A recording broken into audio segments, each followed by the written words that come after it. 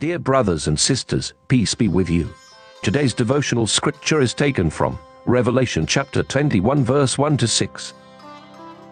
Then I saw a new heaven and a new earth, for the first heaven and the first earth had passed away, and there was no longer any sea.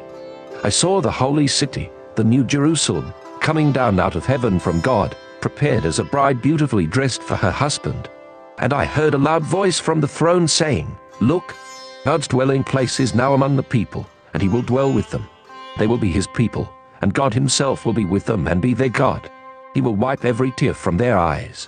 There will be no more death or mourning or crying or pain, for the old order of things has passed away." He who was seated on the throne said, "I am making everything new." Then he said, "Write this down, for these words are trustworthy and true." He said to me, "It is done. I am the Alpha and the Omega, the beginning and the end. To the thirsty I will give water without cost from the spring of the water of life." Let us pray. Lord, thank you for your love. Help us to love one another. Amen. May God's love flow through you to others. Today's devotion is brought to you by Growing Faith at Home Ministries.